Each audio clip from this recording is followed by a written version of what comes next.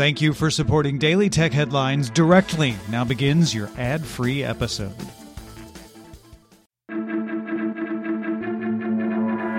I'm Rich Straffolino, and these are the tech headlines for the week that was. Australian Prime Minister Scott Morrison announced the country will establish a framework to block domains hosting extremist content or abhorrent violent material during designated crisis events. This would see the creation of a 24/7 crisis coordination center to monitor for online extremist content, with Australia's e-safety commissioner making case-by-case determinations about what to block. Facebook, YouTube, Amazon, Microsoft, Twitter, and ISPs Telstra, Vodafone, TPG, and Optus are expected to provide details to the government on how to be in compliance by the end of September. It's unclear how the framework would impact media outlets reporting on such events. Sources tell Krebs on Security that more than 5.3 million accounts belonging to cardholders from 35 U.S. states and posted online came from compromised gas pumps, coffee shops, and restaurants operated by Hy-Vee, a Midwestern supermarket chain based in Des Moines with more than 245 retail locations. Hy-Vee announced on August 14th it was investigating a data breach involving payment processing systems that handle transactions within its various stores, but said it was too early to tell when the breach began or for how long intruders were inside the system.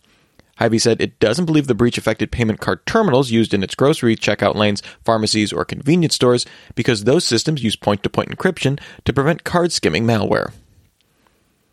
French President Emmanuel Macron announced he and U.S. President Donald Trump have agreed on a compromise regarding French taxation of tech companies. Essentially, France will continue with its current plan to tax tech companies until a new Organization for Economic Cooperation and Development, the OECD framework, is agreed next year. That framework is meant to tax companies based on where they operate, not where they're headquartered.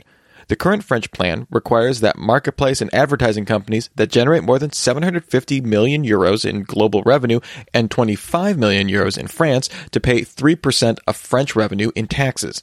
That impacts mostly U.S. tech companies. Tax paid under the French scheme before the OECD framework is implemented will be used as credits for the OECD plan, and any overpayments will be refunded.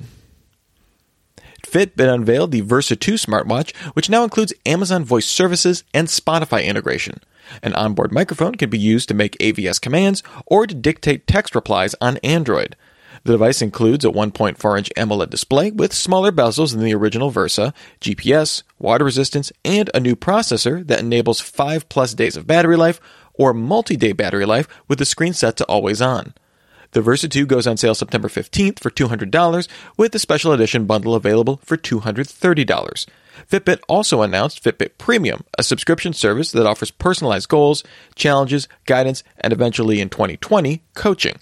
The subscription costs $9.99 a month or $79.99 annually and will work with all currently sold Fitbit trackers and smartwatches.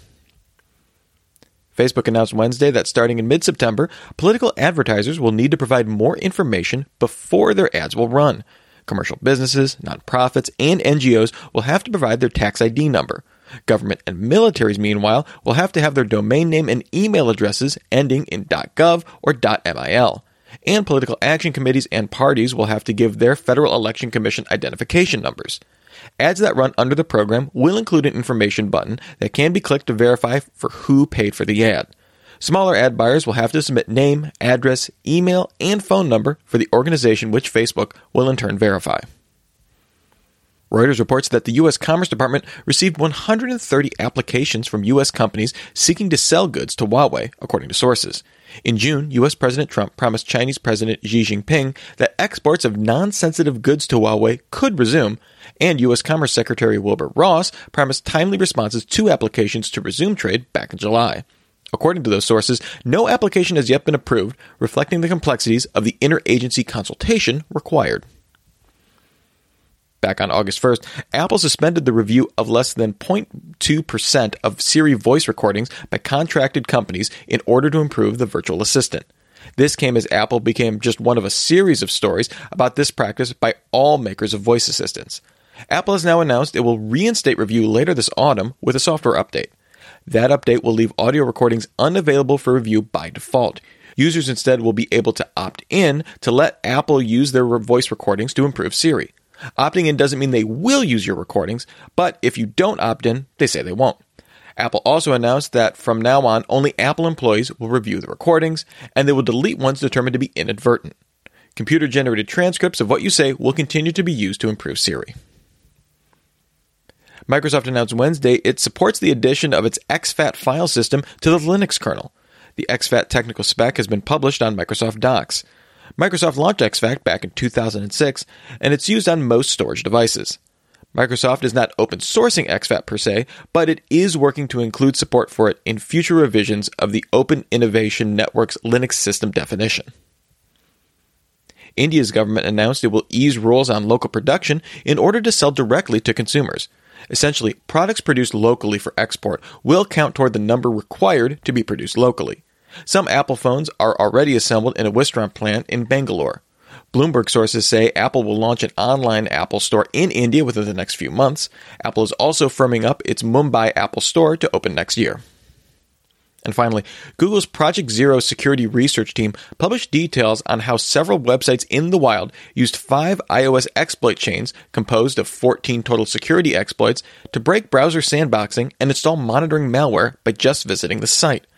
The sites were active since 2017 and could potentially exploit most devices running iOS 10 through iOS 12. Once installed, the malware could pull live location, access photos and contacts, as well as passwords stored in the iOS keychain, with no indication to the end user. Google alerted Apple to the vulnerabilities on February 1st, with Apple patching them February 7th with iOS 12.1.4. Security researchers speaking to Wired indicated the malware suggested state-sponsored actors, although failure to use HTTPS encryption and hard-coding of IP addresses in the malware suggests this may have been done by a state actor who bought the malware from a contractor. For more discussion of the tech news of the day, remember to subscribe to Daily Tech News Show at dailytechnewsshow.com. And remember to rate and review Daily Tech headlines wherever you get your podcasts. Thanks for listening. We'll talk to you next time.